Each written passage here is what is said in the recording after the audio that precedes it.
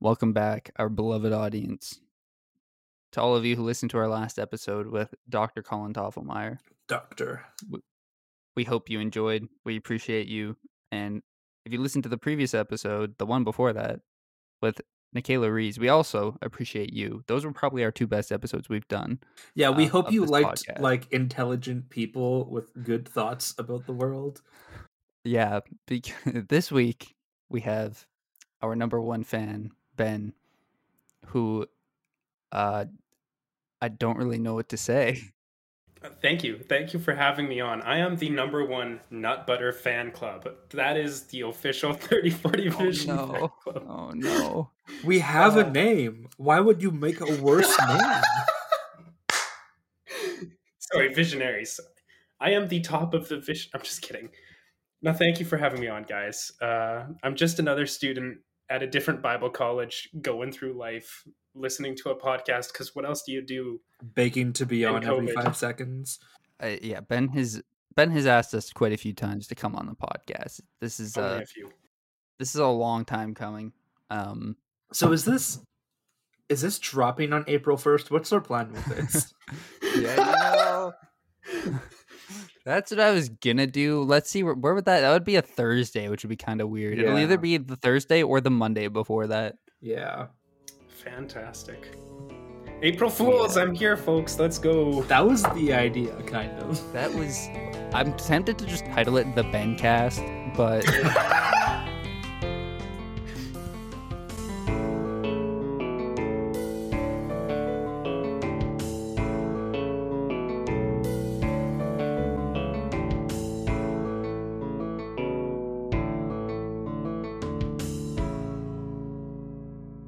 I don't know. We're talking about social media today because it's an important topic. We've kind of brushed upon aspects of social media in our previous I feel like conversations. this is gonna be like some of our social media episodes and also last episode kind of combined.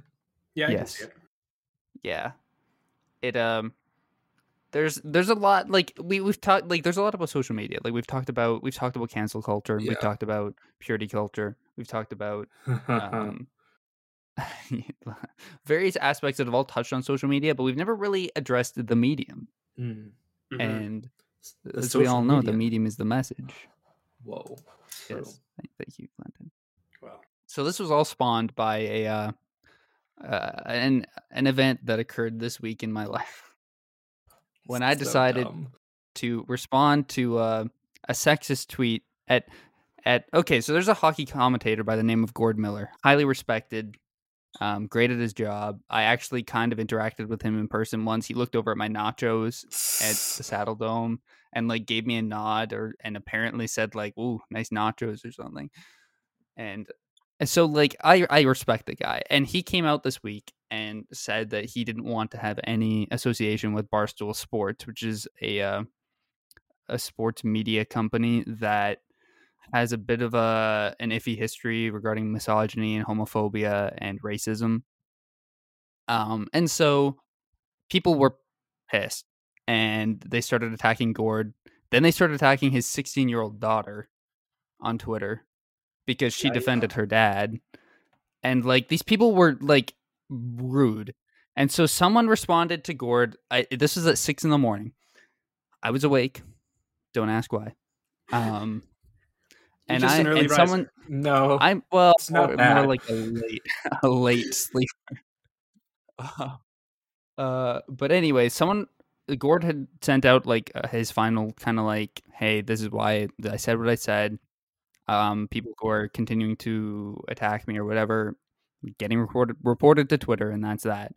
But someone decided to reply to that tweet saying, you can't show your vagina on Twitter like that, Gord, or something. And so that was like, okay, I'm going to respond to this, which was probably a mistake. But, you know, I felt like something had to be said. So I did. And I said, congrats on the sexist comment. You literally just proved Gord's point. The fact that so many of the replies defending Barstool have resorted to sexist, homophobic, and anti-mask rhetoric, which was really random, but true, just proves that Gord is 100% right not to associate with them. And that pissed people off. Now, I've been on Twitter a long time, and I've never been like actually attacked on Twitter. And people were just going at me. Like, a lot of them were like, hope this gets you laid, bro, or this won't get you laid, bro, or like, hope she sees this, which is like, whatever. Little trolly comments, you know. And then there were those that were like making fun of my profile picture and my appearance, and I'm like, that's just mean. One person called me a pedophile, and I'm like, do you really need to stoop this low? One person tried to defend Gord's comment and was like, well, for one, a joke isn't sexist. If you're offended by comedy, then that's your fault. Oof. 2, the word Yikes. vagina isn't sexist. Calling someone a vagina is actually saying they are tough. Those things can take a pounding. I don't think you've touched one, though. You may not know. I'm sorry. What? That pissed me off. That one was like, What? But so I replied to it, and I'm like, I kept it simple at first. I'm like, number 1, jokes can be sexist. Period. Duh. Todd Number 2, Phillips he didn't. in chat. Oh God. Oh, no. Number 2, he didn't call Gord a vagina. He said he had one, insinuating it was a negative thing. And then I kind of regret an aspect of this third one, because I said, I feel bad for any woman who lets you near hers. That was Oof. fine. But I have a feeling you aren't the type to ask for permission. Oh, Yikes. ooh. And Knows like that's, you're shooting shots. yeah, that was pretty savage. Yeah. And I kind of, people rightfully called me out on that and were like, wow, you're implying he's a predator over a Twitter argument, which is like, yeah, probably shouldn't have said that. I don't know this guy. He's probably, but like the way he talked about women just gave off that vibe. Now, I have no idea who this guy is. He's probably fine. It was a Twitter argument. There was banter. People were making jokes. I went a little bit too far with that. I kind of regret it, but I don't know. And I do want to say that I did end up deleting that tweet because I felt like it was unfair. Not because of the reaction, surprisingly. Like, I got 3 or 4 tweets in response to it, but it wasn't a big deal. The vast majority of the responses were all rooted in that original tweet where I just like called the guy out on his sexist comment. But like, I just want to give a little sampling of like some of these other random responses I got. So like, I got called Karen a few times, which was whatever. I was accused of liking it in the ass, which was a little bit homophobic. Someone asked me how Gord's dick tastes, which, again, probably homophobic. Again, the whole profile picture thing, which was just really weird. The most fascinating response I got was someone saying, rhetoric and backpatting is always the tactic of the left-wing professor's kids. They truly believe they are morally superior, which makes it impossible to discuss anything real. These little soy boy fucks think they are better than you and I, but we both know what they have coming. And I'm like, is that a threat? I responded like, what does that mean? Can you elaborate on that? It was just like, it was the sheer amount of responses I got was what I found fascinating and a little bit rattling, to be fair. A lot of angry straight white dudes. Yeah, like Noah, I think texts me like halfway through this whole thing, and he's like, "Look at what I've done." And I look up from like, first of all, I don't understand who this person is or what this organization is, and I don't give a damn. Also, like, you're just, I didn't have a lot of sympathy. I had some sympathy because I'm like, this is kind of absurd, but mostly I thought it was really funny because they were really pathetic about it, and it was very much like, oh, this you, or like, oh, you're so whiny or whatever. And I'm like, okay, I guess this is Twitter argument. There's no substance at all. It's just let's point and laugh, I guess. It was a lot of it was pretty petty. I mean, and then there were those very petty that were like on both sides. Hey, I mean, I did spin a couple good jokes out of it on a couple of the replies. I made a Sugar Pine 7 reference. You did do that. That was the best thing that happened out of this whole situation. And I made a joke about Chipotle mayo, but like, yeah, no, I don't know. I don't know if I shouldn't have taken it as seriously as I did. Yeah. Like when I replied, it was like, and then someone came to my defense, and that was weird because someone else. It was just kind of dumb because like the original guy defending Gord. Yeah, who was like, the other guy was like, "Wow, is this Noah's burner?" I'm like, this guy's in Seattle, but like it was a weird experience because did I bring it upon myself to some extent? Yeah, I did. I replied. I engaged. I shouldn't have, which is a lesson to learn. I shouldn't have engaged in the way I did. I remember. It's such a weird thing about internet culture because, like, yeah, I saw that, and my first response was like, "Why would you even step into this argument?" Like, more and more, I see things, and I'm like, if I say something, no one's gonna learn anything, and I'm just gonna invest a lot of emotion, so I'm not even gonna bother. But at the same time, I remember this summer while the Black Lives Matter protests were happening, and Rooster Teeth, I think Achievement Hunter in particular, who's like the gaming subset of Rooster Teeth, basically, had a stream where they talked a lot about like some of the racial undertones in the company up until that point, and like places they had screwed up and everything. And they were talking because the people like who headed up Achievement Hunter are very much like old millennial, like borderline Gen X, I think. Like, and they were talking about like, yeah, when we started doing this on the internet, like we were some of the first people to like do this sort of work on the internet, or like we're gonna make internet videos and whatever. And back then the culture was like, don't feed the trolls, just ignore it, move on. But in a lot of ways that has created this culture that's like so reactionary and toxic because like you just let stuff fester in the comments and then don't deal with it, and people think that they're allowed to be there. Which like there's a difference between angry hockey people and like racism, but maybe there's not. I don't know. Hey, I mean, there was like the root of it was actually racism. Yeah, though. Like there was in like Barstool Sports and whatnot. Like there is a lot more to the story behind the company itself and the founder. Oh, I'm sure. Which has fostered this very toxic fan base. Most of the time, it was just misogyny and just misogyny. And this is, I guess, maybe the counter is like that is probably something Barstool itself should be dealing with, not pasty white dude on Twitter. But true, that it's still a question. Like, what is the point of social media to an extent? How do you call people out without creating and incentivizing toxic feedback and and is that your responsibility? Like, are you responsible to like white knight the internet, or does that go anywhere, and is that just futile? I don't know. Totally.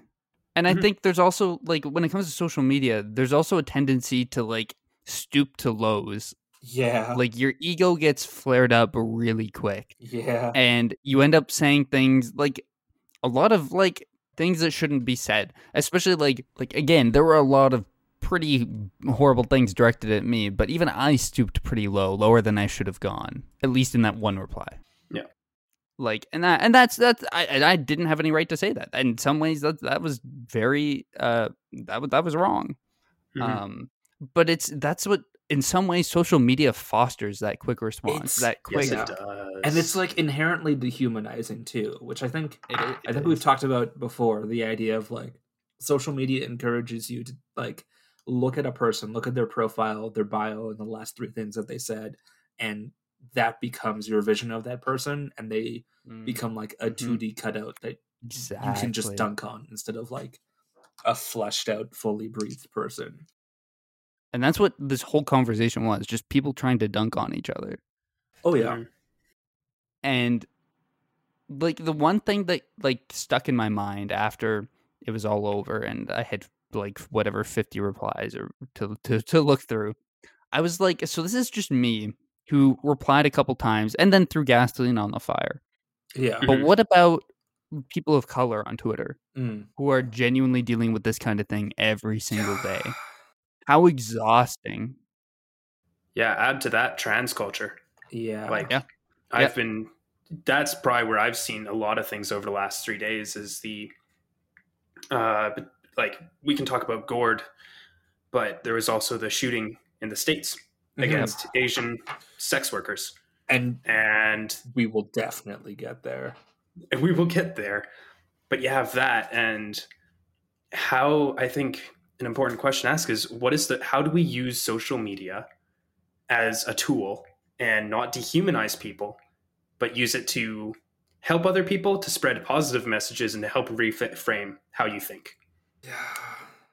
And I'm going to straight up say I don't think we can. Yeah. Like, because here's the thing, like, social media is such a nebulous mass. It's inherently reactionary. It is inherently reactionary. It's inherently, like, it's everything wrong with the capitalist system, basically. I mean, I love social media for a lot of different reasons, but it's also just, like, thoroughly toxic. Mm-hmm. I agree with that. I think recently, if anyone checks out my Twitter, which I'll plug at the end of this, you'll note that I follow a bunch of film critics, and Kevin Lee is one of the film critics I've been following on Twitter because I've gotten to talk with him and Ryan McQuaid on a whole bunch of Zoom calls. And one of the things they said was, you create your own social media experience, especially with Twitter. Mm-hmm. Who you follow, who you block, it all makes your experience there. And you can have a super toxic experience if you just use it to follow people or just look at the trending page and try to find what flew off the handle and get involved in it. Or you can follow people that are uplifting, that are trying to help others, and you can get this more positive experience that I've been finding over the last 4 months with my Twitter usage. I think there is a positive side to social media, but it's such a careful approach, and it's also really difficult to interact with trolls because the mindset you go into social media can't really be changed in 240 characters. Yeah. Like, have a conversation in 240 characters back and forth, and unless you're somewhat open to changing your mind, you won't get anywhere. Mm-hmm. It's difficult. I don't know. There's such a, because I agree, especially like with Twitter, where it's so curated and like you create your own experience in a lot of ways, but there's still this like dark black underbelly that is just increasingly exposed. I mean, there's been a lot of stuff with like Zack Snyder kind of flared up the Star Wars misogynistic fan base, and he was like, "You guys kind of suck," which surprisingly, like, I'm supporting Zack Snyder on something. Wow. But yeah, like that became a whole thing, and they got super reactionary, and then someone was like, "Hey, here are the parts of like Star Wars internet that are super, super misogynistic and toxic." And then they started doxing that person and being like, "This person's trying to shut us down." So it's like these places exist, like these underbellies of the internet exist, and they're super, super common, and you can't really get around it fully. Yeah. I mean, I've seen blockchains get utilized a lot by people, especially when Last Jedi Anniversary was coming around.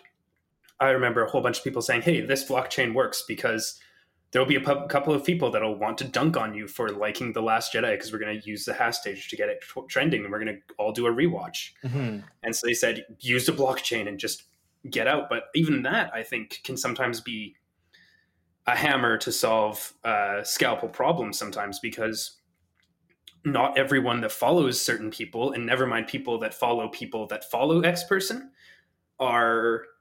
carry the same views sometimes.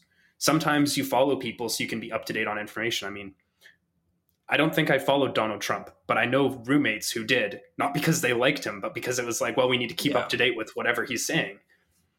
And so sometimes I think like knowing, and that's the other thing, you don't know who's going to react to what. It's all on the internet. It's all out there. And it can make an experience where you kind of need to wall up a little bit, so that way you don't get your feelings hurt, and you have to have empathy for another person on the other side of the computer listening to what you're saying too. And it's just difficult.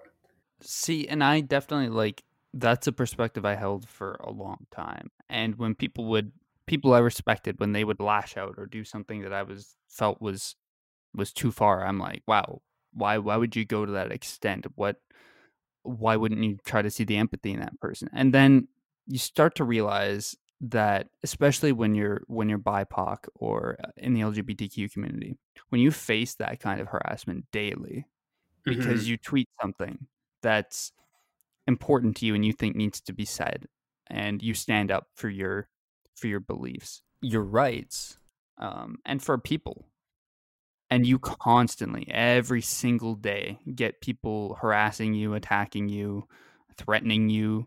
I just can't imagine how exhausting that would be, and how you wouldn't start to dehumanize people when you're constantly facing that, no matter how strong-skinned you are.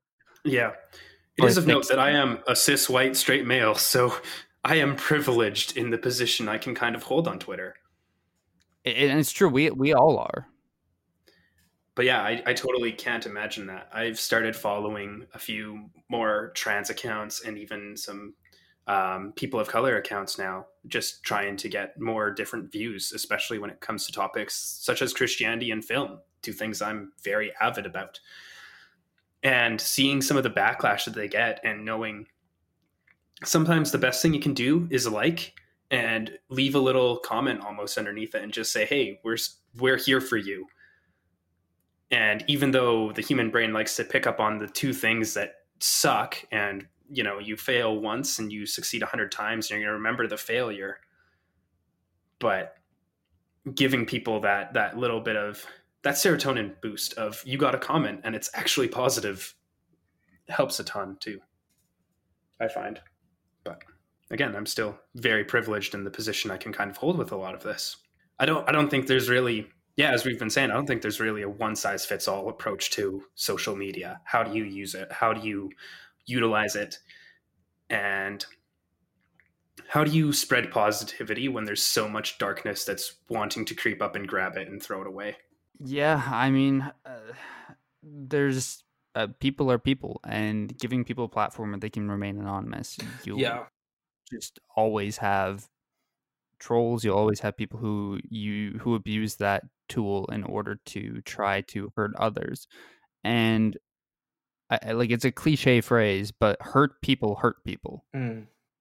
And you get to that, like I said, once you get to that point where you face that constantly, and you get people constantly harassing you behind anonymity, thinking they have no consequences, that's why you have people so strongly wanting to hold other people accountable. That's why this cancel culture, if you want to call it that, is a thing.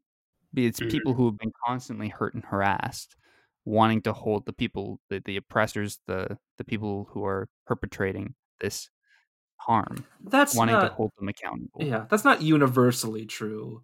I mean, it depends on what you're talking. I'm talking about, like, oftentimes when people refer to cancel culture on Twitter, they're picturing the people of color who hold other people accountable. See, that kind of originated what the mainstream calls cancel culture now on Twitter.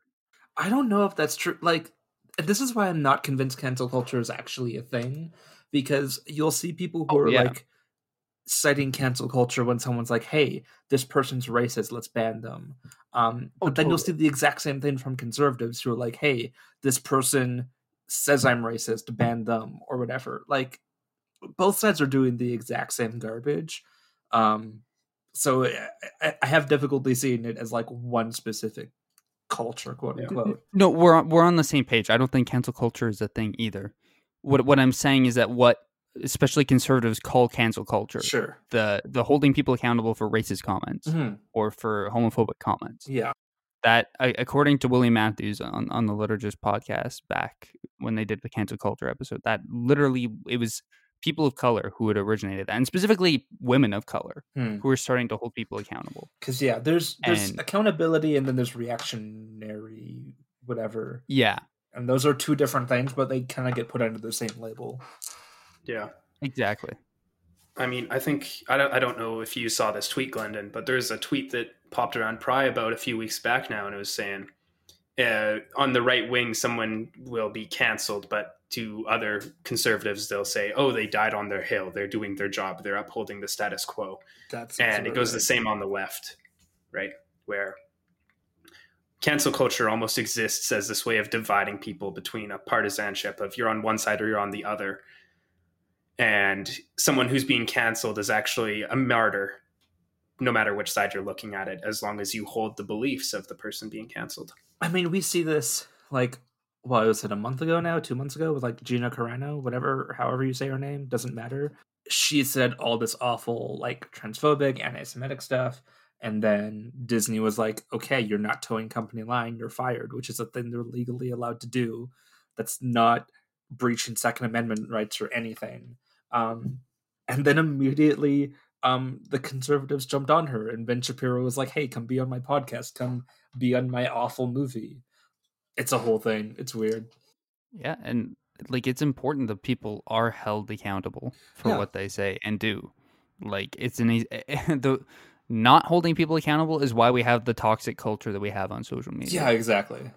There's zero accountability for the most part. Yeah, and this is the thing, is it's like, because the anonymity, like you can just go on and say absolute crap and get away with it, and it's dumb.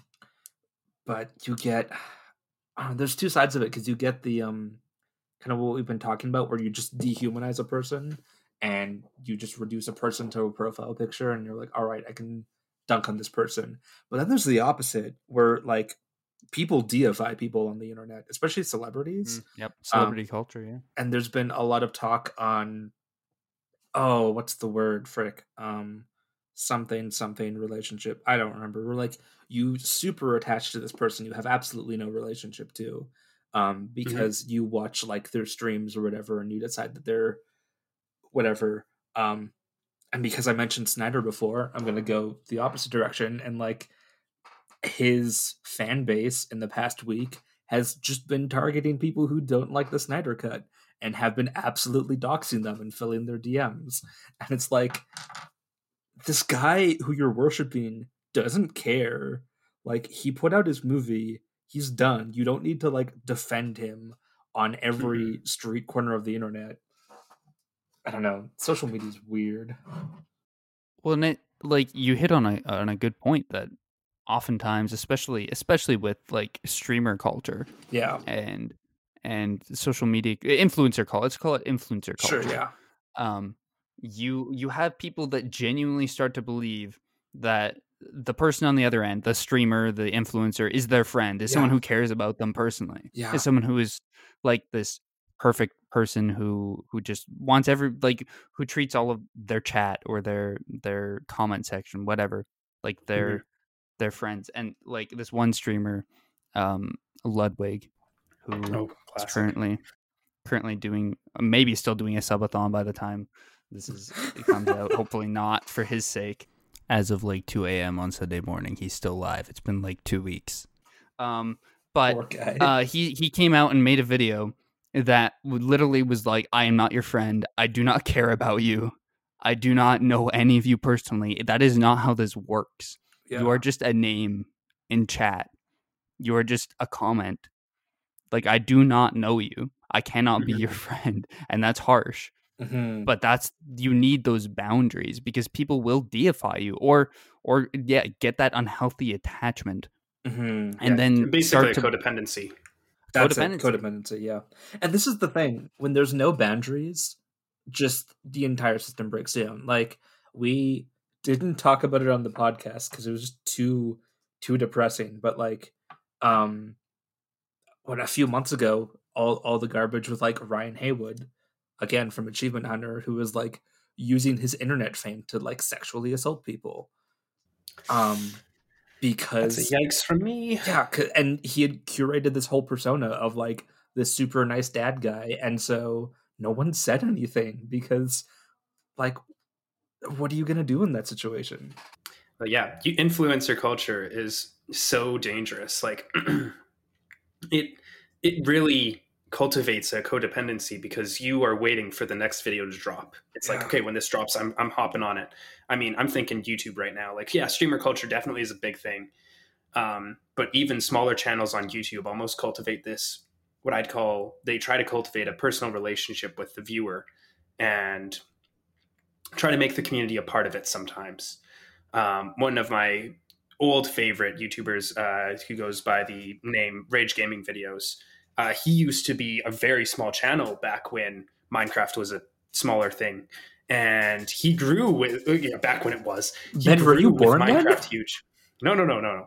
Sorry, Minecraft was still big, but he did a quick build challenge and basically grew his entire subscriber base out of it and would have guests on that were just random comments, basically. And cultivated this more personal relationship with people where I can't remember who did it, but there was like essentially a Minecraft speed building contest that was actually worth like thousands of dollars. And this guy with 60,000 subs beat out Sky Does Minecraft when Sky was huge.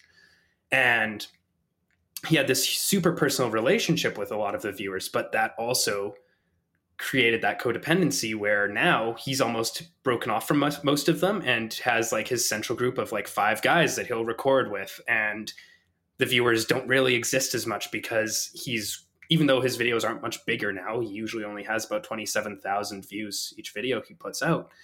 It's so hard to keep up with your fan base, to keep up. Like, you can try, but it's so toxic and it wears you down so fast.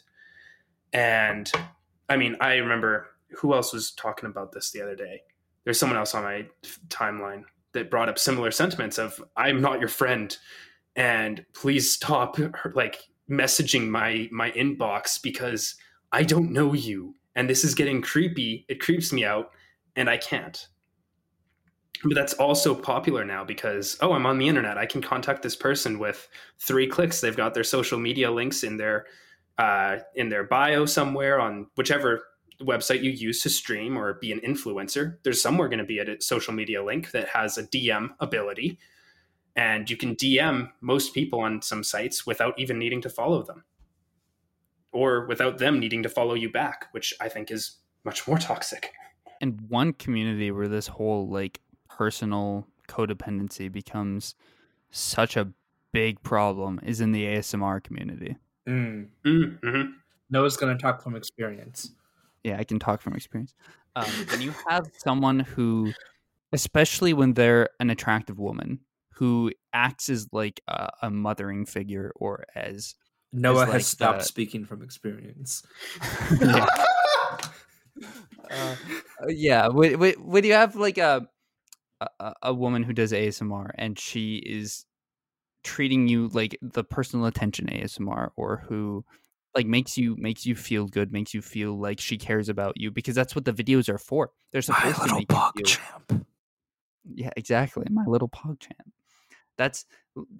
It really creates a toxic attachment from a lot of viewers who start to view the woman in the video, and sometimes the men. I can talk at least from one experience, but most of the time it's women, and start to treat them as like, oh, you're my girlfriend now. You care about me. I'm gonna hit you up constantly. I'm gonna ask you to date me. I'm gonna ask where you are. I want to know where you are. I'm gonna come and save you. I'm gonna save you from your boyfriend. You need to be saved. I'm outside your door. Please let me in. Your boyfriend's gonna kill you. I need to save you. And that has happened. It's pretty, like, there have been some pretty terrifying stories that have come out, and there's a reason why there's a lot of like boundaries now in the ASMR community, but that's still a problem. I still see it. And like, it's really weird when you start to get sexualized, even as a guy in the ASMR community. Like, I've had a few people who were definitely unhealthily attached to me and started asking like, oh, I'll be here and be your shoulder to cry on if you need. Yikes. Or like, I can't wait to jizz to this video tonight. Yeah, that was the weirdest comment I ever got. No. I'm sorry, I'll keep that to myself next time. Oh yeah, thank you. Oh god, yeah. It's weird, but like, that's me being one guy who made a few videos. Like, women get it so much worse in the ASMR community. Mm-hmm. And it's just like, social media, like both of you were getting at, creates this like weird influencer culture where you start to believe that the person on the other end of the screen, who is literally just looking at a screen or a camera, like they actually care about you, and that there's some relationship there, and that you need to be a part of it. And you get weird, and honestly, I don't know if Discord has helped when you actually can talk to these influencers and create an actual relationship. Like sometimes it's good, sometimes you form good friendships, and then there's sometimes where you get creepy people who say creepy things. Oh, can we bring up the Gluten Gang with that? Because they had a thing happen. Did they have a thing happen? They had a person who joined in and had a bunch of bad comments, and they ended up kicking him out like 3 minutes later. Yikes. So, Gluten Gang, I know y'all listen to this podcast, but yeah, some friends of ours have a Discord going. I think they stream Minecraft right now too, right? Probably, yeah. You probably would know better than me, but I know. Yeah, they've had... all right. I watched one or two of their streams. I do not... I'm not aware of when they start, and so I never know when anything's happening. I just don't get the notifications. Yeah, that's about it. But yeah, they've had even them, and they're a super small like group, but I mean, they're a group that's LGBTQ affirming, and they've had people come in that want to tear them down, and Discord just gives you that opening. It's basically the same thing as having a direct message to someone, but now you can say it to them and a whole bunch of people around them, and pop that kind of safety bubble to an extent, without meaning to, and or intentionally meaning to, and it's bad. Yeah, I mean, I know a guy.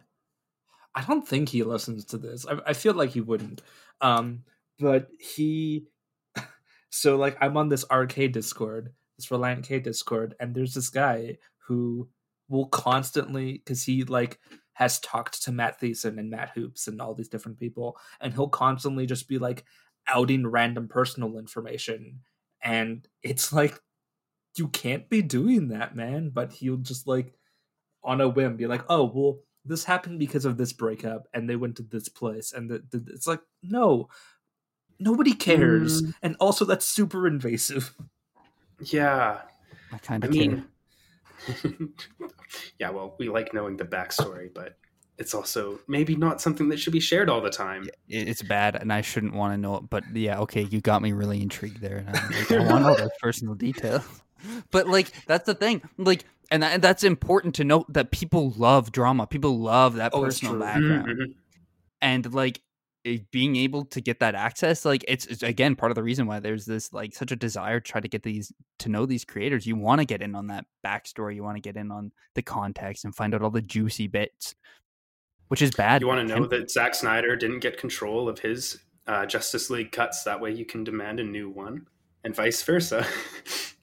Got him. Yeah, and even you want to know that Kathleen Kennedy is the demon behind all of the SJW stuff in Star Wars, right? Oh yeah. I'm quoting people. That's not my opinion. Even the way that stuff gets framed too, like the Snyder Cut is so fascinating to me. I haven't seen it. I'll see it eventually, purely for cultural context. But it's so like, I feel like what is fact and what is known is so little, and there's so much like hyperbole of like, oh, Warner Brothers hated Snyder, or like Joss Whedon hated this or whatever, and it's like, no, like one dude stepped down, another dude stepped up. Both have different tones. Both have different tones and are both kind of scumbag people. We don't know these people. We don't know these influencers. We don't know Zack Snyder. We don't know what's happening. We don't actually know enough about these people to be able to say these things. Yeah. Like we can hold people accountable for things they say on social media. Yeah, yes. Exactly. But rumors behind the scenes and like, oh, this person did this person did that. You don't know this person. You can't hold them accountable for that. That's not your job. Yeah. That's what BuzzFeed and TMZ are for. Right. Oh, God. That's a whole other... Ooh, welcome to journalism culture. But, like, that's something that Jamie Lee Finch has talked about a lot, is that like you have all these people that act like they know the person on the other end, that are like, oh, you did this and you shouldn't have done that, or like this is your this is your whole shtick. Why are you doing that? Whatever. And like, you don't know this person. You don't know this person individually. to be able to say these things. You don't know whether that person is a good or a bad person. You don't know that Zack Snyder is a good or a bad person. And to be fair, we don't really know if Joss Whedon is a good or a bad person. I mean, there's certainly evidence that's coming out that he's a jerk filmmaker, but we don't know him. We don't. Slightly more than that, but yeah. Yeah, I fall with Glendon on this one. I mean, I love Joss Whedon's two of his things, Firefly and the original Avengers. That's it. The rest, it can and that's exist without him. We should be okay with just like I'm like I don't care about Joss Whedon. Yeah, but I also don't know what he's like on a personal basis. I don't like. It sounds like as a filmmaker, he's a jerk at the very least, and probably misogynistic at the worst. But we don't know him on a personal basis, and we like to pretend that we know the entirety of a person based on rumors or based on a couple things when we really don't. Hold them accountable for things they do or things that are evidence, right? But we don't know the whole of these people, and social media makes it act like it acts as a way that we think we do.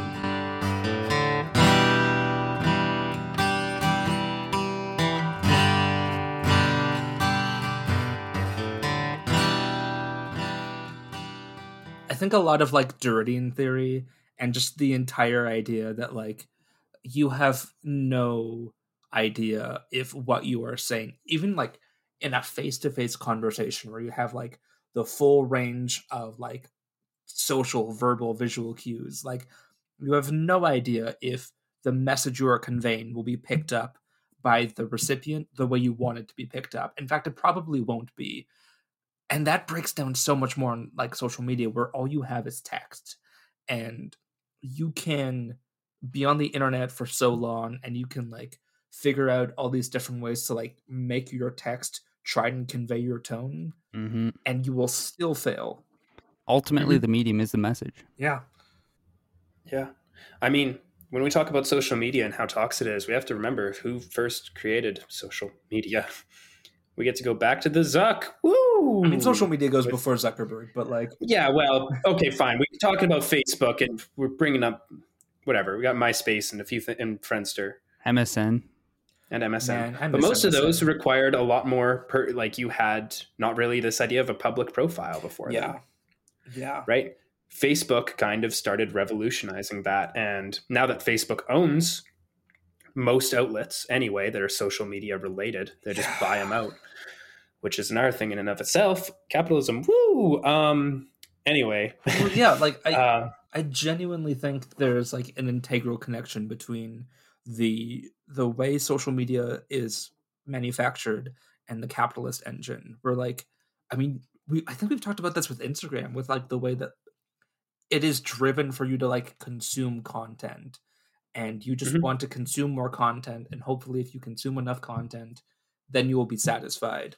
This is the way social media is constructed, and it's dehumanizing both to other people and to yourself. It offers this promise of immediate satisfaction that will satisfy your happiness, your desires, or whatever, and ultimately it just leaves you wanting. And that comes down to the fact that nothing can ultimately satisfy. True. Peter Rollins.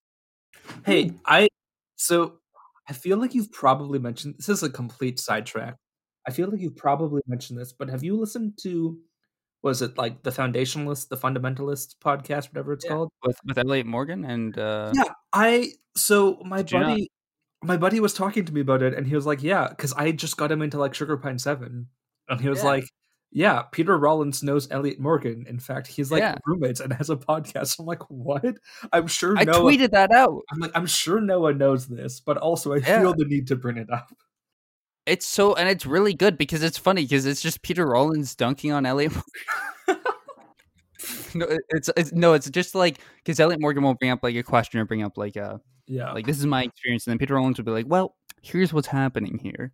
And then he brings in Lacan, and I'm just like, yep, I'm here. That sounds like such a weird like clash of worlds. It really, when I found that out, I tweeted it out because I'm like, what is happening? Why are these two people like? I did not expect this. I have nothing to say. I am amazed. I don't know either of these individuals. Wow, Peter Rollins or I mean, I know Glendon and Noah. I know Glendon.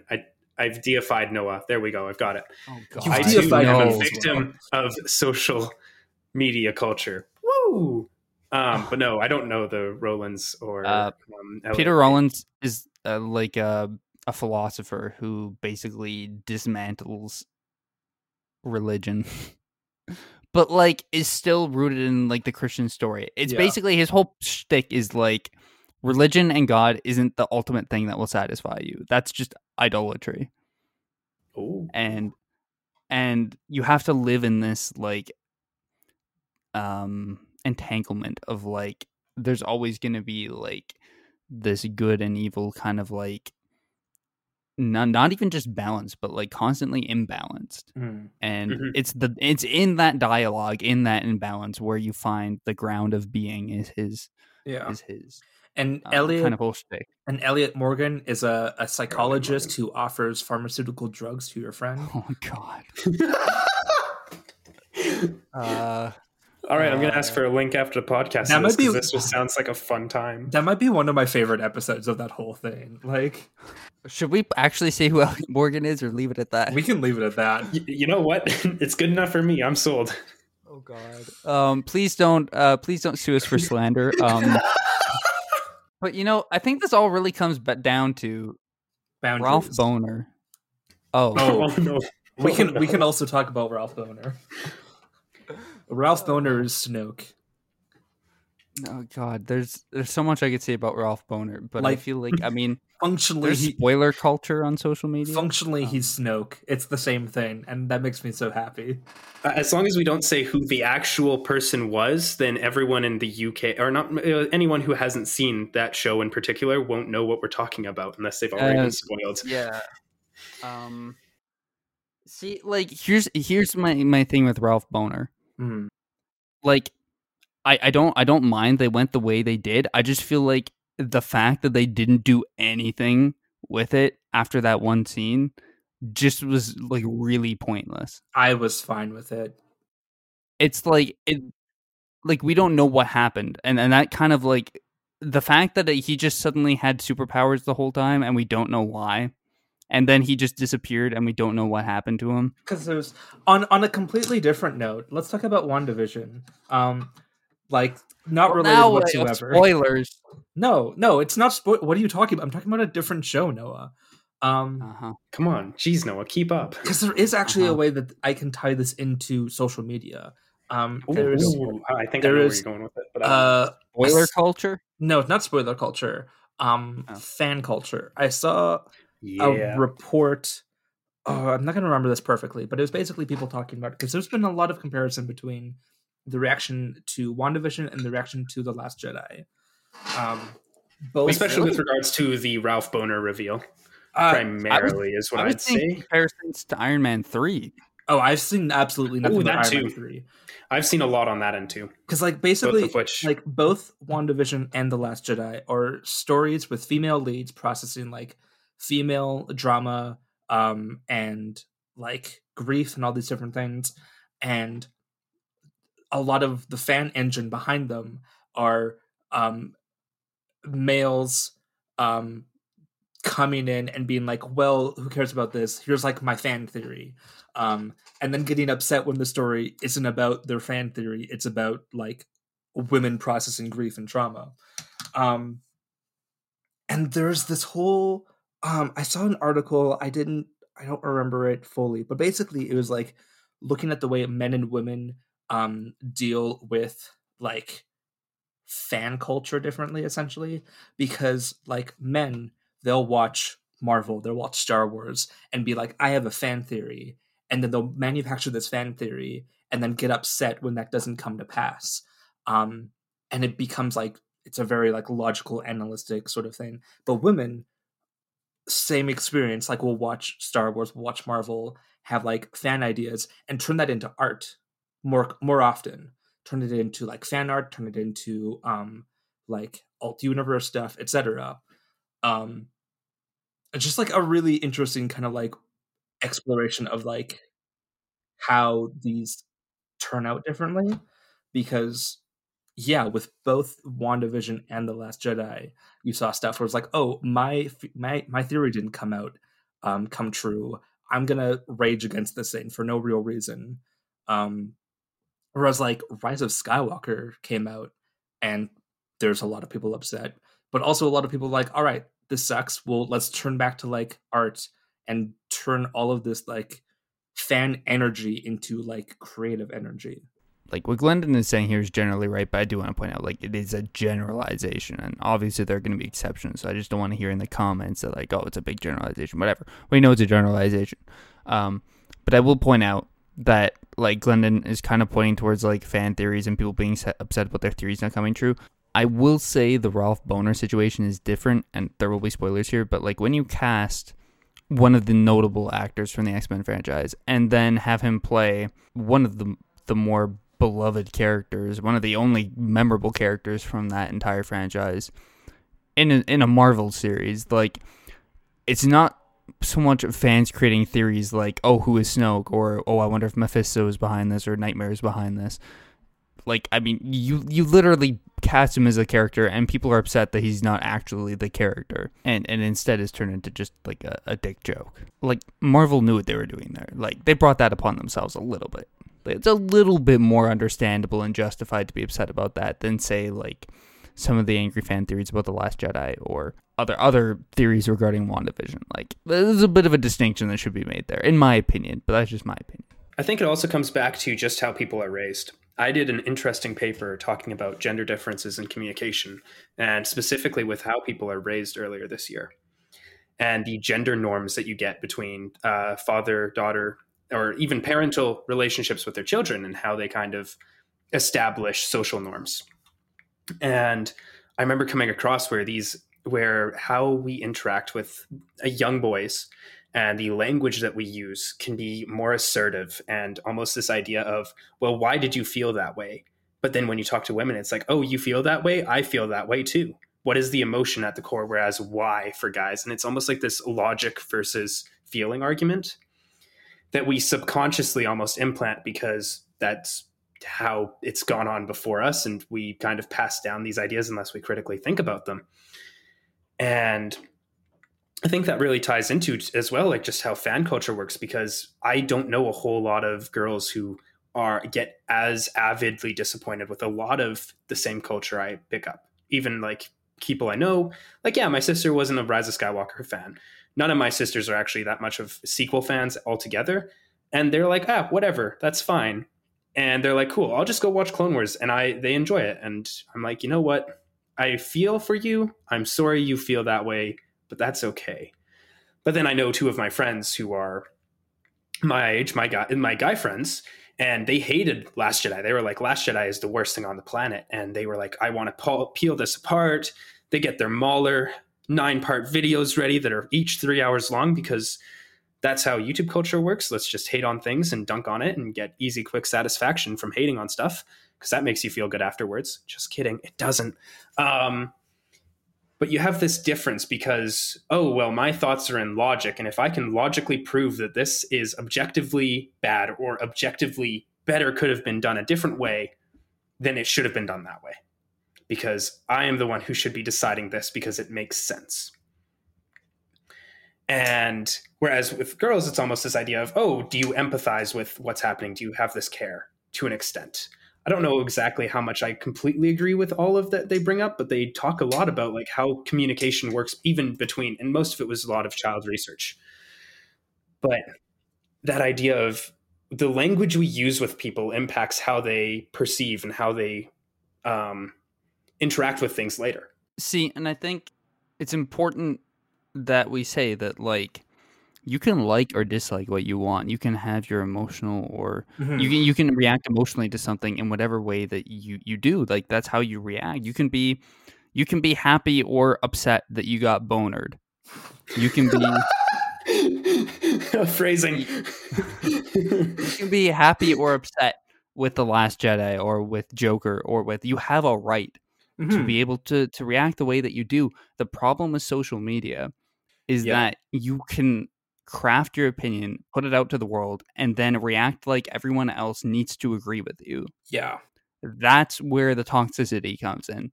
That's where you have the people who were super angry about Boner, and you have the people who are dunking on all the people who were angry about Boner, and you have the people with The Last Jedi, where you have people who are so happy with the movie, and you have people who are so angry at the movie, and you just have them dunking on each other constantly because the other side needs to agree. They need to conform. Yeah. Objectivity doesn't exist. And that brings us back to Peter Rollins and this fundamental antagonism. It's a part of the universe. That's how the universe is. You have planets being created and destroyed. You have stars being created and destroyed. That's how we exist. We don't exist without this antagonism. We don't exist without survival of the fittest, evolution.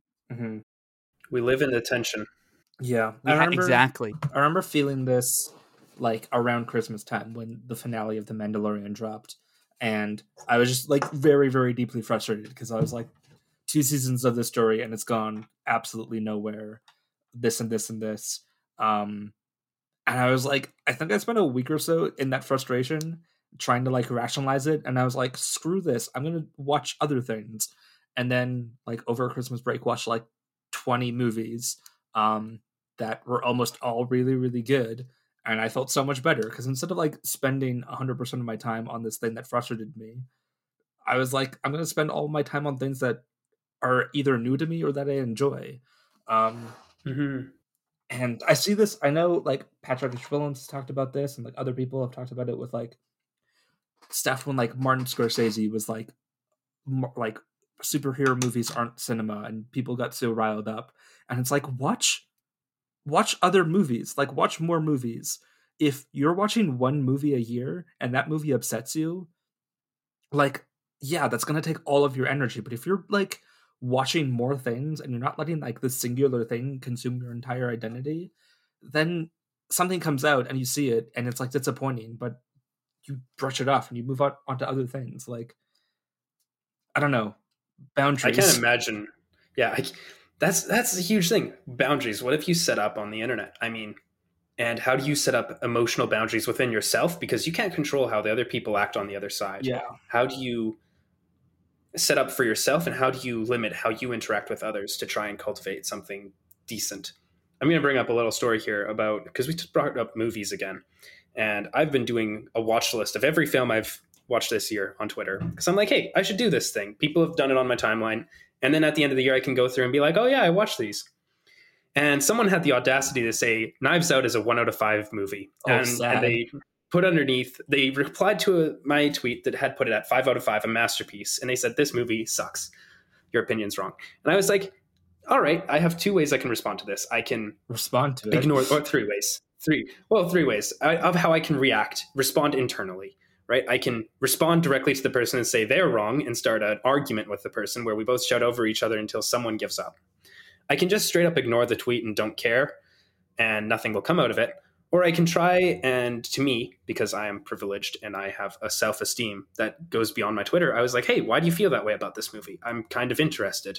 It's okay if you don't really have logic to back it up. I haven't done my review yet, so I can't even point to things I like about it to say directly. And they're like, yeah, I just felt like the twist I saw coming. And I was like, that's fair. Can I point you in a different movie that has Daniel Craig as a detective? Because it might be more up your creek. And they were like, yeah, sure, fine, cool. Fincher loving. Yes, I am a Fincher loving person. Deal with it. David Fincher may be one of my favorite directors. Anyway, so I recommended Girl with the Dragon Tattoo. I put a whole bunch of trigger warning stuff on it because it's an 18A film. And if you don't go in knowing that, you're going to react differently. And they're like, yeah, thanks for taking my troll comment and turning it into like a recommendation somehow. And I was like, yeah, no worries. Like, I will try and do that because I can handle it. But I know there are other people where if someone was attacking my personal identity and said, yo, you're wrong because, let's say I wasn't white.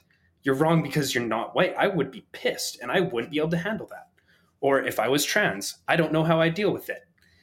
And that's where you have to be careful, like how you interact with people and when you choose to, because when someone attacks your preferences, I'm like, whatever.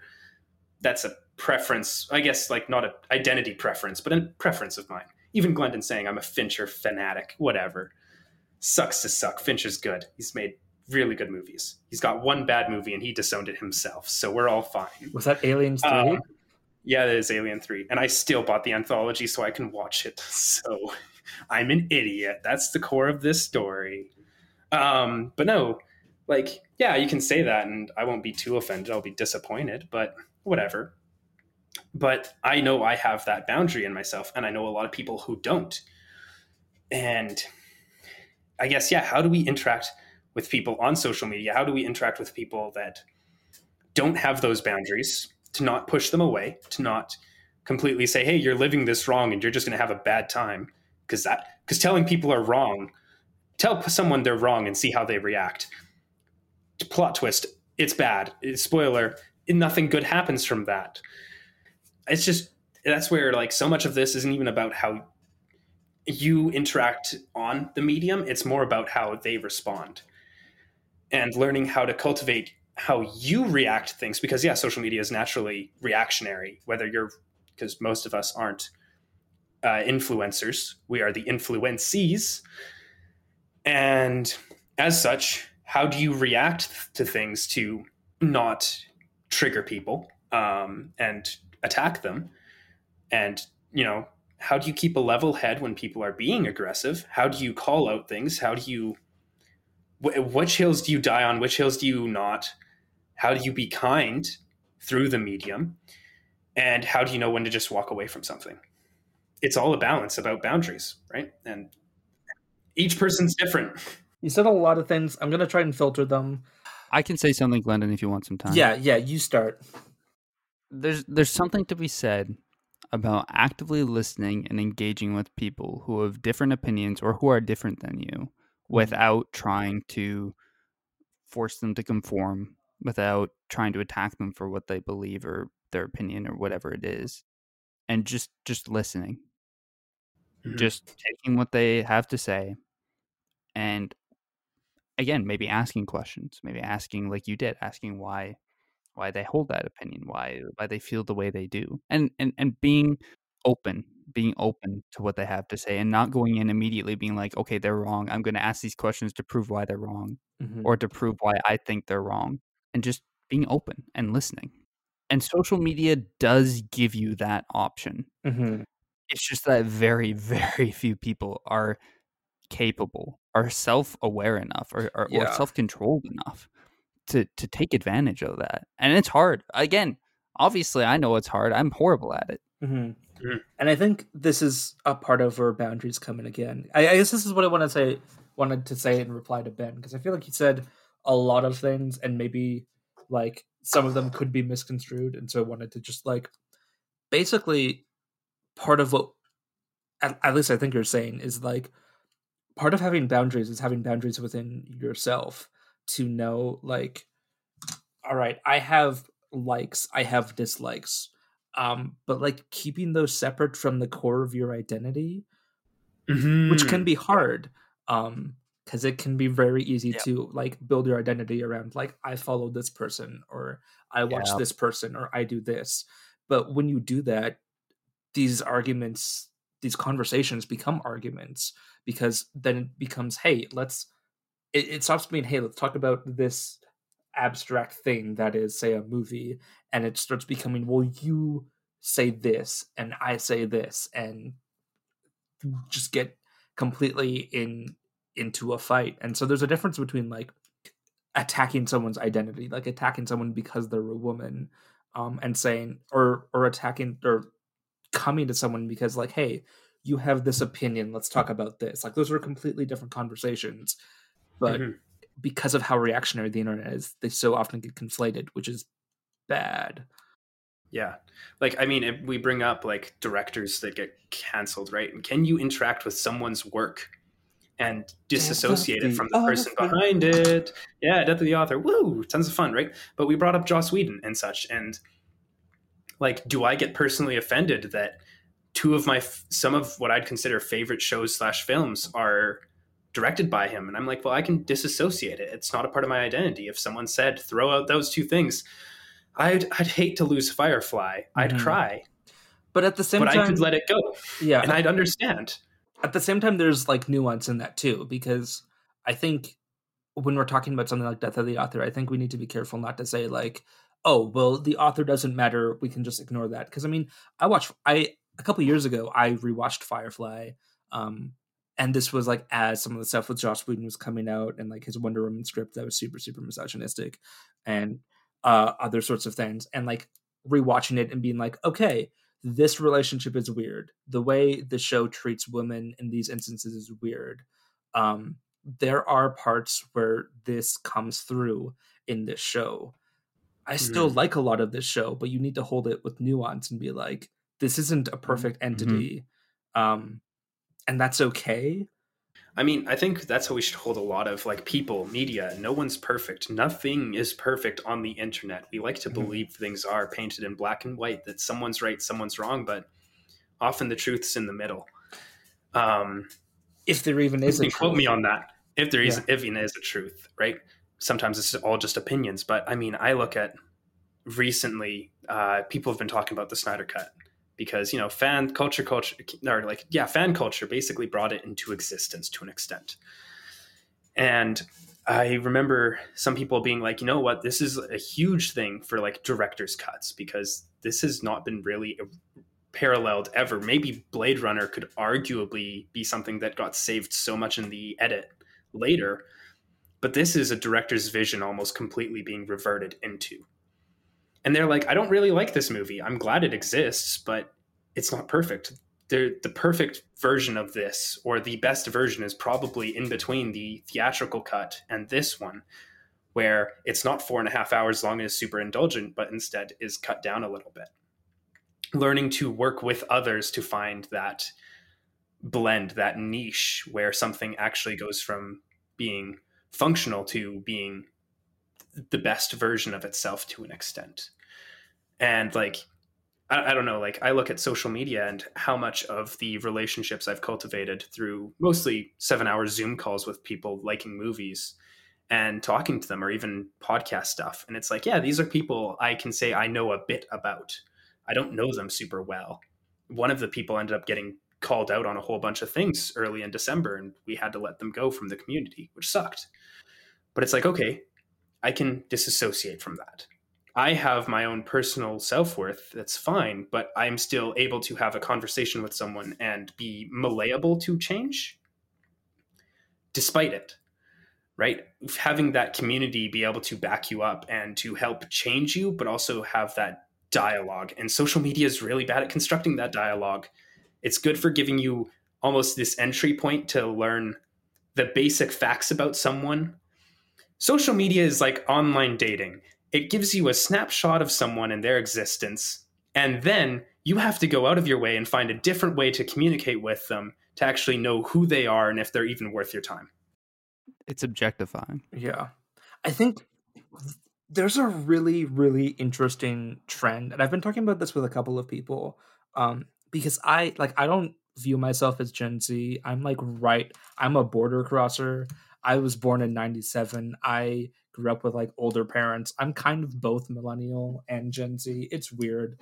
But there's like this really, speaking of like cancel culture, there's like this really, really interesting, weird thing that's happening right now where like, I think all three of us, but like Noah and I especially, like we grew up in a world that was so strict, that was so like, this is the way things are, and if you deviated from, you're bad, and we're going to call you out because you're bad. You are bad. True. And I think our generation in a lot of ways like has grown up trying to resist that and trying to find nuance and like explore this. And it's really interesting that Gen Z is like kind of doing the inverse, where yes, you see people and it's like, you've said this one thing, you're bad, you're a bad person, and you should feel bad. And it's like, I don't know, we're so, as like a culture, so resistant to nuance, and it's very like interesting to me, but also like, yeah, nuance is hard, and that's something we should strive for.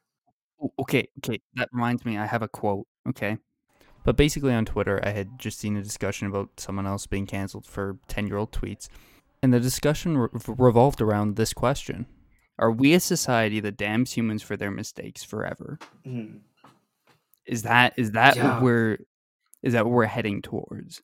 Because I feel like in some way that is how a lot of people want to treat people who say something on social media Yeah. that is wrong or is Mhm. questionable at the very least. Do we have any kind of grace or forgiveness in this culture? Yeah.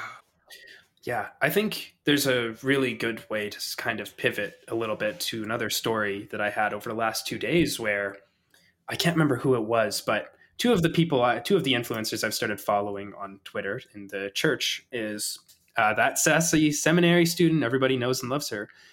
Her account is so weird to me. I follow her and I am interested in most of it, and then some of it I'm like, how are you a complementarian? What? Yeah, again, I don't agree with everything, but there is another perspective. And then Yeah. Kyle J. Howard, who I've also started following, who's a person of color, pastor, who used to be in the Baptist church. And they ended up getting into an argument around, I can't remember who it was, but someone basically said, hey, I had a lot of bad statements in the past, and they're mostly been online influencers with a lot of their stuff. And Kyle was like, hey, if you are going to admit that you have stuff bad in the past, cool, take it down. Yeah. And sassy seminary student was like, no, like, can we not have grace for them? Right. And how do we interact with people that do desire redemption? And should we have expectations for how they amend for their past sins? Well, this is the James Gunn scenario where he was Yep. like years ago said a bunch of awful stuff and then took it down, retracted it vocally a few times. But freaking Trump supporters still got a hold of it and were like, "Hey, he said all of these things. Aren't you going to do something about it?" Like, there's such a difference between that, where he's clearly been making steps constantly away from what he said, to a situation like this where it's like, no, it's fine if we leave that up. Like, if you disagree with it, why are you still having that as part of your persona? Mm-hmm. I think there's this misunderstanding from a lot of people that if someone tweeted something 10 years ago, Yeah, that they still hold the same opinions or they still hold the same beliefs. They're the same person, basically, as if people don't change over 10 years. mm-hmm. And like, I know for me personally, 10 years ago, my beliefs or my God, I was I'll be honest, even as late 7 years ago, I was homophobic. Yeah. I blatantly was. I was transphobic. I was I'm grateful that I don't think I was racist, but I definitely still have that racist like undertone. Like, there were racist things that were done in my presence and I did not call them out, and I was probably okay with it. I'll be honest. Like, this is growing up in this Christian fundamentalist space, especially in evangelicalism. I definitely have a lot of, like, if you were to take a sampling of like things I wrote in like grade 10, grade 11, even grade 12, I would be definitely homophobic, transphobic, and maybe even borderline anti-Semitic with probably the way I understood Christianity and Jewish people. I feel like there's anti-Semitism built into evangelicalism to some extent, but like, I think I just call it anti-everything else that isn't that. It's but true. Anyway, there's so much built into that like, and I am not that person, but if you were to take a sampling of what I believed or wrote back then, it would paint me as I would need to be canceled. Oh yeah. If you believe that I'm still that person. And there's something to be said. Like, there are people who currently would still believe that stuff. I'm not talking about the people who constantly tweet things now that are like that. I'm talking about people who in the past and who have come out and said, like, that is not me. That is not, I don't hold those beliefs anymore. I made a mistake. I'm sorry. I've taken it down. Yeah. And I've worked hard and I'm currently working still to make reparations and to be a better person. There should be grace for that. Because people do change. We're not the same people we were. Even, like, I know Glendon said this in the past. He's not the same person he was 2 years ago. Oh yeah. I'm not the same person I was, like, I'm not the same person I was before the pandemic started. Yeah. To be honest. Yeah. Like, we change. Like, it's there's a balance. I mean, I again, to bring up Gina, like, I think there's a different reality where she said all of the stuff she said and was called out about it and said, you know what, you're right, I'm going to like take action and change. And that would have been a completely different story, but that's not what happened. Agreed. Yep. I do think this is a pretty significant pivot, but it's been something I've been thinking about a lot, and you touched on, which is the way evangelicalism has contributed to a lot of these things. And we kind of, in the last episode, we sort of talked about like breaking points of evangelicalism where sort of like the corruption of the system becomes clear, and another one of those happened 3 days ago. Oh yeah. Which, yeah, like I just feel like we need to talk about because it was so freaking big. Should we put a date with that so that way people actually know what we're talking about? Yeah. Because when this is released, it won't be 3 days ago. And if it is 3 days ago, there's a bigger problem and panic. So it would have been what, March 17th, I believe? I think it might have been the 16th that it happened. We got our information on the 17th. I think that's also possible. But yeah, like watching that unfold was such a weird thing because like he made the statement that where it was like, because he shot 8 people, 6 of them were Asian women, and he made the statement that like, no, this wasn't racially motivated, it was a sex addiction. And everyone fairly rightly was like, no, that's an excuse, like this is clearly racially motivated. But attached to that was also the statement where he was like, he grew up Southern Baptist, he's been baptized like twice or something. And as someone who grew up in evangelicalism, I was like, no, like this is absolutely racially motivated as well. But he also believes he has a sex addiction, like because he's grown up being told by the church that he has desires that are bad and that he should just fix them on his own.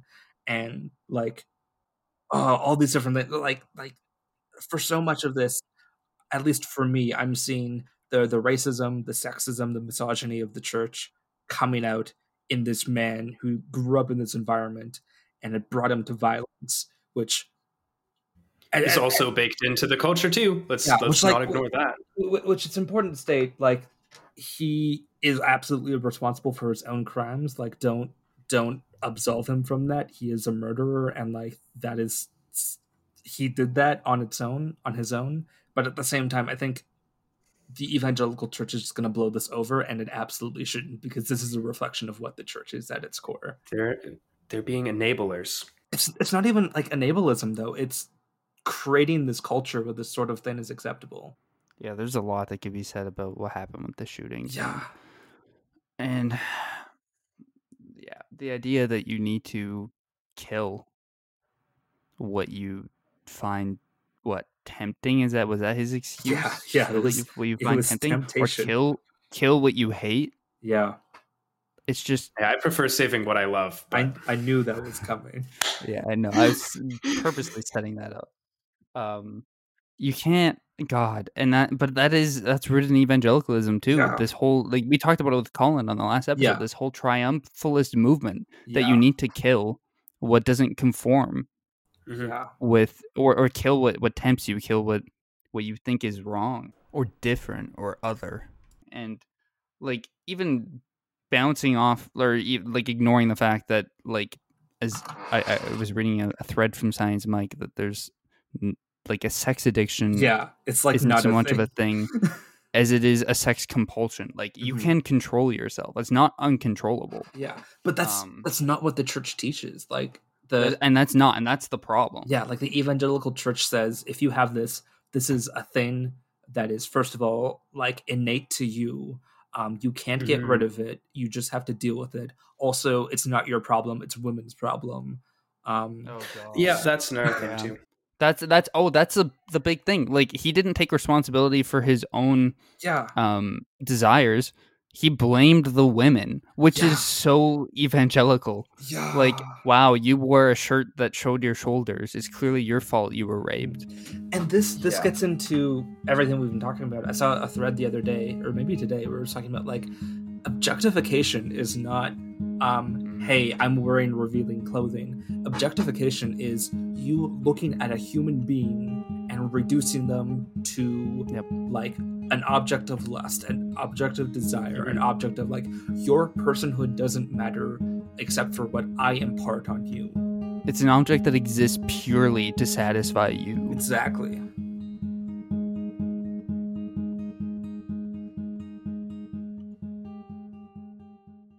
The idea that you can shift that blame onto what you've been taught and have the teachers not rebuke it is a bigger issue altogether.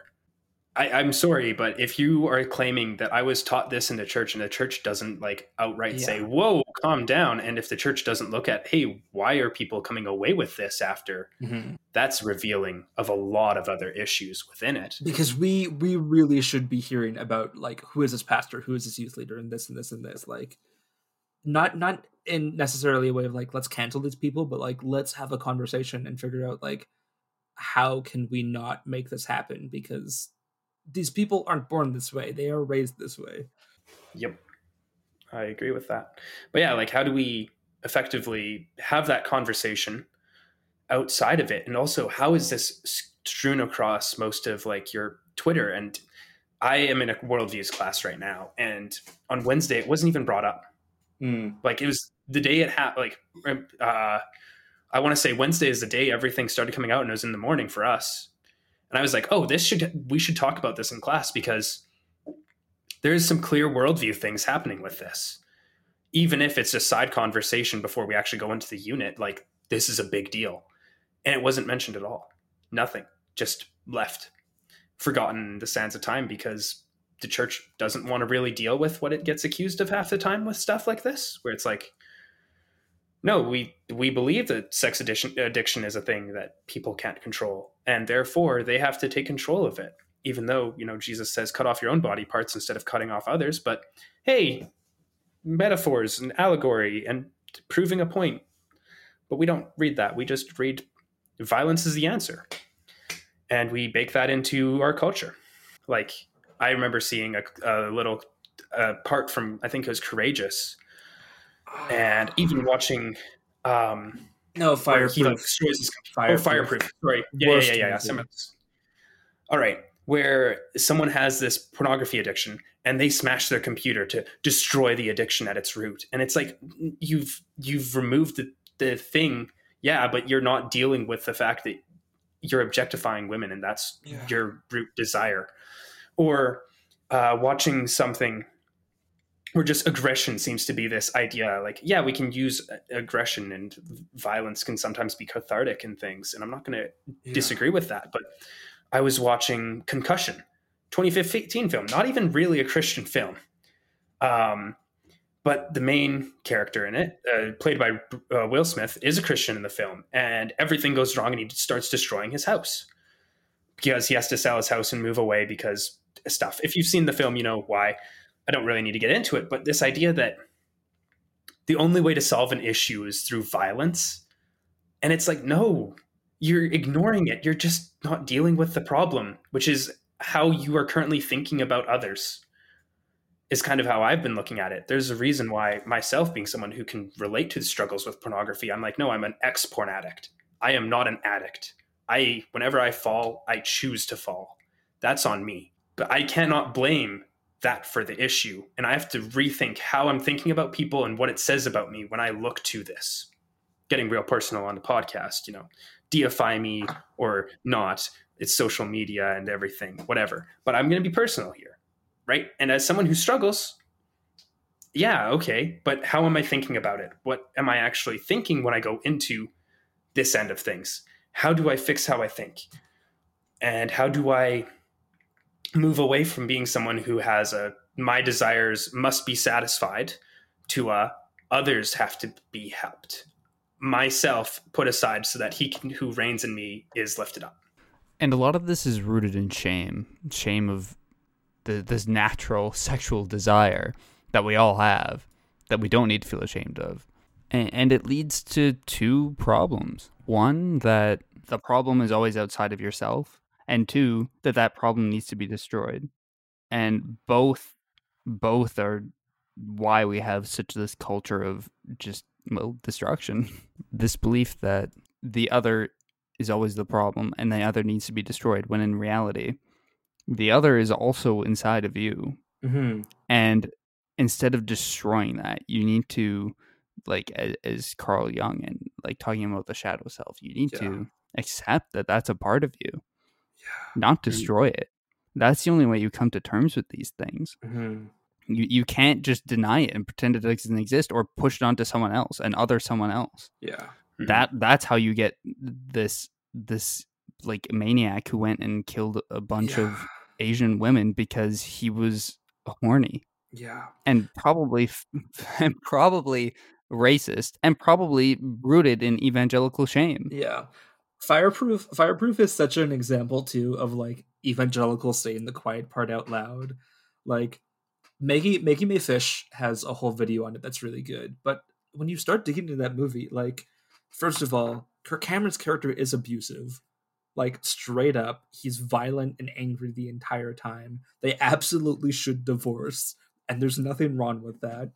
But even then, like, his attempts to win his wife back are all like capitalist in nature. Like, he buys her flowers and he buys her stuff and he buys her stuff until she's like, okay, fine. There's never a conversation between the two of them. They're never like, hey, let's sit down and figure this out, and let's figure out what our problem is. He just wins her back because it doesn't matter what she thinks or feels. It matters what he feels, and he just has to like manipulate her to get back to that.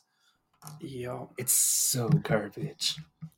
See, and this is the thing. Maybe I've spent too much time listening to Amanda the Jedi rant about things like 50 Shades or 365 Days, which are all basically smut novels / porn films. But like the abusive behaviors that just get elevated in everything. Like these films and even our culture as a whole seems to, like, I don't want to say we live in a society, but we have elevated destruction and bad behavior to this point of, oh, it's not actually all that bad because deep down your significant other still loves you. They're just doing this because they love you. They're trying to be protective. And it's not. And like that just digs into like all these other issues where it's like, oh, on social media, sure, it's not your significant other, but it's the people who get obsessed with you, and they're doing this because they love you. And obsession has replaced adoration. Yeah, and it becomes such a like mentality of kind of like I am the protagonist. I am the protagonist. And I'm gonna go on social media and I'm gonna win the day and I'm gonna win this argument and everyone's gonna applaud me. And it's like, no, you're interacting with people. And those people don't really care, and you're not really gonna win the argument. You're just gonna scream louder than them until someone gives up in the end. Or if you never give up, then have fun typing back for the next years of your life. To kind of wrap up this social media discussion, there's in some way a balance that needs to be struck between empathy and boundaries. Yeah. We need to work to empathize and listen to people who we might disagree with or who we might see as the enemy, the other. And I'm saying that to myself as much as to anyone else. Yeah. I definitely understand where I've failed in that regard. But we also need boundaries.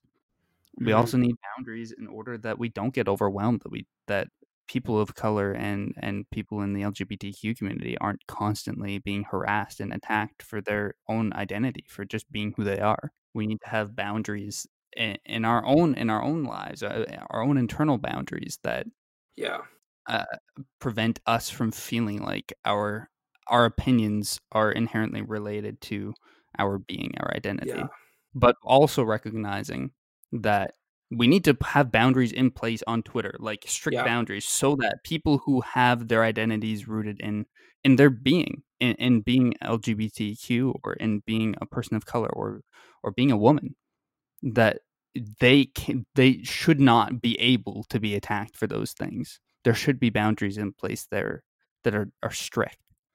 But ultimately, it really, all of this comes down to living in the tension of what is, of this entanglement of different beliefs and different different ways of addressing people and different people. This entanglement, all of these are just part of what it is to be, and we need to live in that tension without trying to make the other conform or without trying to destroy the other. Yeah. And I don't know if social media is capable. I don't know if Twitter is capable of that. Yeah. I don't know if we'll ever come to a point where we can truly experience that kind of ideal social media. Mhm. I think there are times where I do see it. There are times with such as how a lot of people have been utilizing Clubhouse to foster these kinds of discussions. And there are times on Twitter where you can have discussions like that. But for the most part, it's all reactionary and it's all othering and it's all rooted in fear of the other. And until we somehow find a way beyond that. Yeah. What I'm hesitant about is saying something like, you identify this way and it's bad that you identify this way. As much as it's like, be careful what you make a part of your identity, because there are things like your race, sexuality, gender, etc. Like those will be a part of your identity, and that is valid. Yep. And I don't Yep. want it to come across like we're not saying that. 100%. But yeah, I'm glad you're making that clear. Yeah, it's just like a couple statements from like I feel like this is not going to come across like those are valid. Did I? Yeah, I was going to say, like, I tried to make that clear when I was talking about boundaries, Yeah. that, like, there are parts of your identity where Twitter should have strict boundaries. Yeah, those things are valid. It's, you should not have to be attacked for those things, I guess is what we're saying. And things that don't matter, like, do you like this movie? Those shouldn't be the central part of your identity. And that is a conversation about boundaries as well. Yeah. I think it all ties into like how involved you want to be with it. And I think, again, Twitter is not the place. I don't think social media will ever replace complete human interaction because it is only a snapshot. Tell that to 2020. Zoom exists. That's what we get. But no, we have this longing to kind of have social interaction, but it needs to be outside of just a sphere where people basically. It needs to be social. It doesn't need to be SM. It needs to just be social. The social media component is really helpful for meeting new people, for hearing what other people have to say about things. It's a tool to be used, but it is not something that you should put your identity in. It shouldn't be something that it's something you have to be careful how you put yourself out there. And it's something you shouldn't be hopping on everyone else because you only see a snapshot of their life. Golden rule, treat people as you want to be treated. And I know it's really hard when we are dealing with the ego on social media. We love to feel good about ourselves. And when people say something such as they wouldn't save the cat in Alien, which is a bad opinion. But anyway, when people say that, it's really easy for you to just want to yell at them. But also, they're a different person. They have different choices. Yeah. They have different characteristics to themselves. And that's fine. People are different. Yeah. But also, don't be someone who's attacking someone else because something that is a root part of their identity you don't agree with, because it can't exist because your worldview is so narrow in that way, right? People are allowed to think differently on things. Allow that, and please treat people with respect, and know that you aren't calling people out effectively on the platform. You will never be able to completely change someone's opinion on Twitter. Learn to have different opinions and kind of be excited about it, because if everything was just one thing, it would be really boring here. And that's kind of where I want to end off my train of thought. That's a blurb of words and vomit. No, I definitely get what you're saying there. And I think to kind of put a final non-dual spin on all of this, Twitter and social media makes it really, really easy to act out of ego, to act out of the small self, and treat everyone else as other, or as someone to be feared or someone to be controlled. But it also gives you the opportunity to try to see your greater self, the you that's in everything and nothing at the same time, and engage with that, engage with the God in everyone else, if you want to put it that way, as Ralph Waldo Emerson would put it. So yeah, is Twitter capable of that? Probably. Will it ever be used that way? No. Probably not. Humans are humans. People suck. Set your expectations lower than you think. we'll still all be rooted in ego. I like how we and started this with Ben being like, yeah, it can be used well, and it's ended with Ben being like, no, you're right, it all No. sucks. No, you're right. I do argue that if you use it well, you can curate an experience, but at the same time, you curate it mostly to be around you. Yeah. And that still is flawed. And therefore, interact with other people, get outside your house, but be safe. It's COVID. Well, hopefully by the time this comes out, we'll be a month away from general vaccination. So hype. Frickin' Jason Kenney, you better step on it. Hey, we're at 20,000+ a day right now. That's Are pretty we? good. I feel like I haven't heard. I don't know. I feel like you the, and I, the rollout is really weird. we won't be getting it until like May, June, but like My grandparents are vaccinated, so that's For them. hey, nice. I just want the Johnson vaccine. I just want Johnson inside of me. We don't actually know when we're getting Johnson inside of us. Be a surprise. And we should just cut it there. Like, my plan is just to go in my Ryan Johnson shirt and get Johnson inside of me. That's my entire plan. If we don't get Johnson, I'm going to be a little sad. We want to thank Ben for coming on this podcast episode. Thank you. Thank you for having me, for allowing me to be your number one fan. Is there a way to stop you from being our number one fan? Like, yeet me out a window. There we go. That's the solution. The fenestration maybe is the then you won't idolize us now. Yeah, exactly. But no, if y'all want to follow me on Twitter, shout out your stuff. Yeah. If y'all want to follow me on Twitter and do the thing we've been talking about later. Speaking of boundaries, I feel like it should be said. Ben, do you know that I unfollowed you on Twitter? I wouldn't even be surprised anymore. I was like, there's too much. Also, whatever. And so I unfollowed you. I feel like in the context that's of fair. conversation, I wouldn't have noticed. But no, if you want to follow me, at ninja_neb is my personal account, and then at filmweeb if you want my film opinions, but that doesn't get updated often because running 2 Twitter accounts at the same time, impossible. I run 3. Get wrecked. You run 3? Wow. What's the third one? I can't say it. Do you have an ASMR Twitter? It's the Ambrose Confessions Twitter page. Yes, I'm behind the Ambrose Confessions. That would be amazing. I run that whole interview where we interviewed the Confessions creator. That was actually just me with my voice distorted. That would be so incredible. That would be a hell of a twist.